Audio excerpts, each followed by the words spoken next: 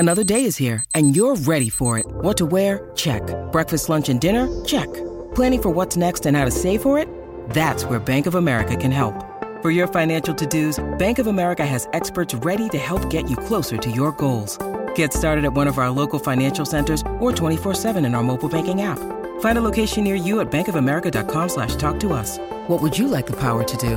Mobile banking requires downloading the app and is only available for select devices. Message and data rates may apply. Bank of America N.A., member FDIC. Run straight into one lanes because of the bike lanes. But anyway, that's just a different story. We digress. Let's start inside the Cats camp. A member of the coaching staff, Daisy Pearce, great friend of ours on AFL Nation, joins us. Daisy, great to have you on board.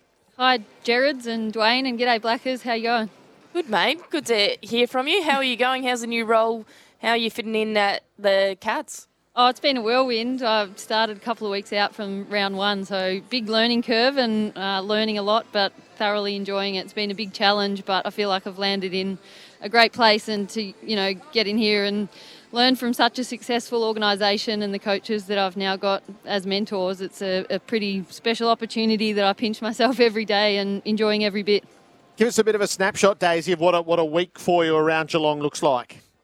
Yeah, so I'm doing a bit in development with the first to third year boys, but then also match day. I've just done a block with Nigel Lappin and the forwards, just chipping in with little projects that I can help him with and learn off him with. But now, more recently, I've jumped across to the backs and working alongside James Kelly. So 90% of it is observation and learning, and I hope that for as long as I'm a coach, and hopefully that's a long time, that remains the case. And the other 10% is where I can contribute in small ways. But I'm very early in my coaching journey and just enjoying the opportunity, as I said, to get in here and soak up everything I can from the organisation, but the coaches and the senior players as well. So it's been great. But I'm in there about 3 days a week, out on the track doing my bit, sitting and doing vision. As I said, learning more than I'm probably teaching at this stage, but yeah, just enjoying the challenge. Is it true that from time to time, if we peeked inside, we might see you out on the track during a drill or two?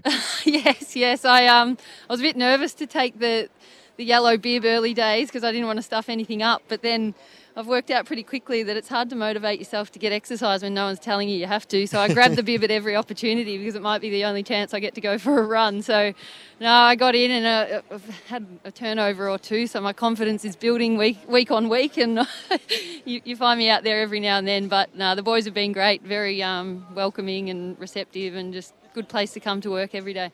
Good to have you on board, Daisy. Tell me about the difference between MFC and Geelong Football Club. Oh, there are a lot of differences. I guess my experience at Melbourne was in the women's program as well, which has a lot of obvious differences in terms of the full-time nature of the program, and even something little like the length of our season, which Blackie would know. A 10-round home and away season, and then finals, if you're lucky, it's short and intense. So someone coming from that experience as a player to Geelong, where we went 0-3, I was pretty edgy, thinking, come on, boys, we've got to get going. You lose 3 games in an AFLW season, it's almost season over, and you're starting to plan for next year. So, yeah, just learning that the rhythms of a men's program are very different. They're full-time. They come in every day of their lives just about, and the season is long, like 24 rounds this year, and then deep into finals, if lucky, and as the Cats have done so many times. So it's a bit more of a steady approach, and yeah, that took a lot of adjusting to. But I was very lucky as a player to learn off and be a part of the Melbourne Footy Club as well. But I think every team just has slightly different identity. I mean, the characters at Melbourne create a different energy in itself. People like Christian Petrarca and Max Gawn and that kind of thing set a tone, whereas at Geelong it's a bit more of a mellow and experienced playing group. But yeah, just little subtle differences like that. But I think the biggest ones is just the full-time nature of the program, and the difference that creates is the biggest thing that I've adjusted to.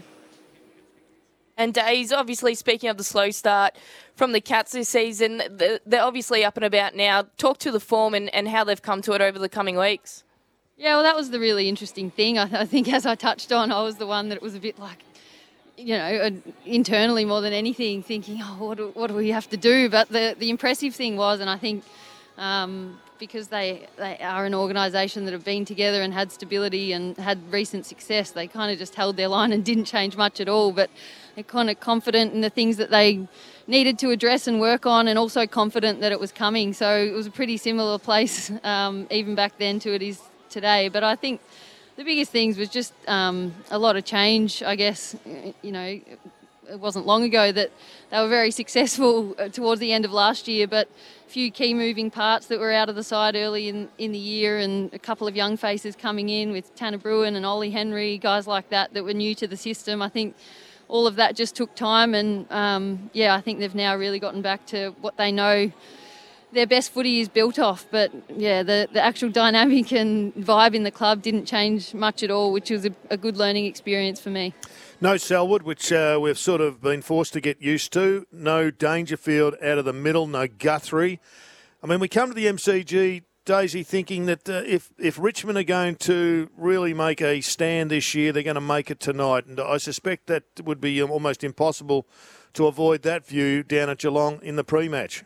Yeah, absolutely. Very aware of the threats in there for the Tigers, and it's been a strong area of their game for a long time. And you know, even this year they've been able to play some really powerful patches of footy, and a lot of the time it's come from their midfield. And of course you'd like to have those names that you rattled off out there tonight. But the great thing we've seen throughout the season with the injury is the opportunities it's created for guys like Max Holmes and Tom Atkins, Tanner Bruin, to be able to really step up and take responsibility in there. And we saw that was one of the most pleasing things about last week, when that happened in game with Pat going down and he was playing really well, and as he has all year.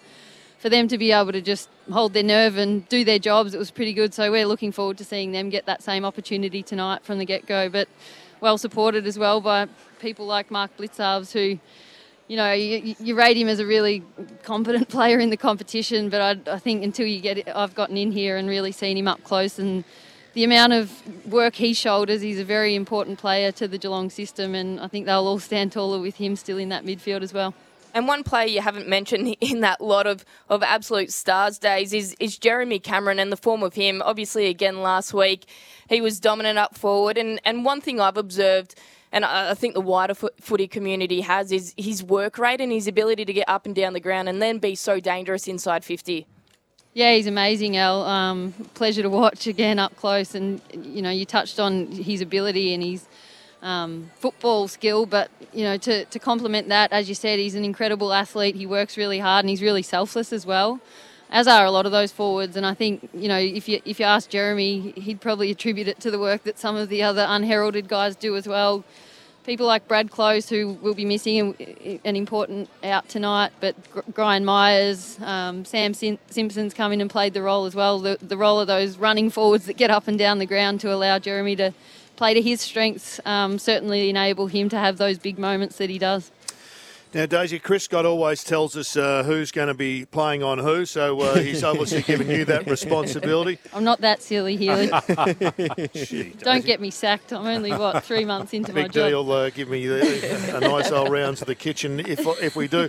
But sure, you must be concerned that Shai Bolton looks like he's got his best form back with inside after a career-high 31 disposals last round after a pretty poor start to the season.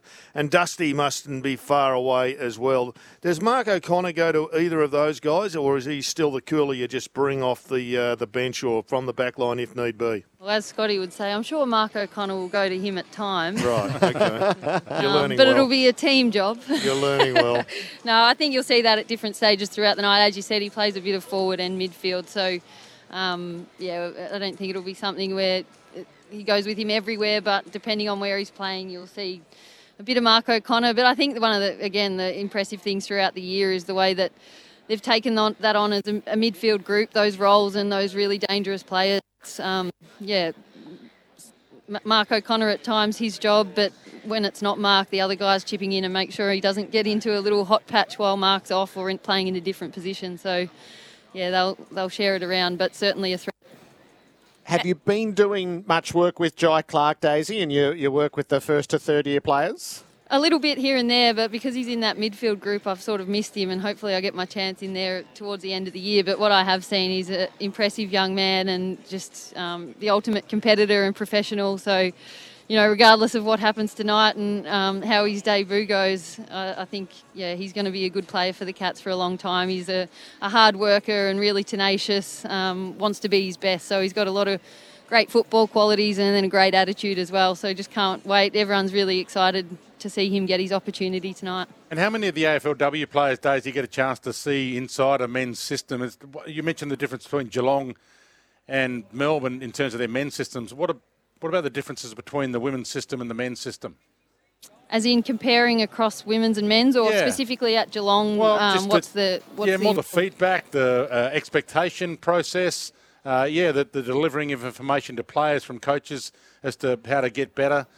Training systems as well. What's the difference? What would you take, or what will you take back to the women's system now you've been looking at the men's system a bit? Yeah, well, it's been quite, to no surprise, and quite reassuring. Just that I came out of a successful system at Melbourne and well coached by Mick Stanier, and my feedback to the girls that are playing at Melbourne still that are still good friends is that it's a top class system and program that Mick's able to deliver, him and his team, because he's a hard worker. I think the biggest difference is just the time challenge and the limited amount of time that you have. You have to be a bit creative outside of the actual contact hours at the club. But the nuts and bolts of what's delivered at AFL level, I feel like are getting done in my experience at Melbourne. And then even observing the women's program at the Cats, who are quite really well integrated into the program. We share the facility. There's a lot of organic comings and goings and crossover between the two programs. It's a pretty good program that Dan Lowther and his team's delivering as well. So I think the biggest thing is just time and resources,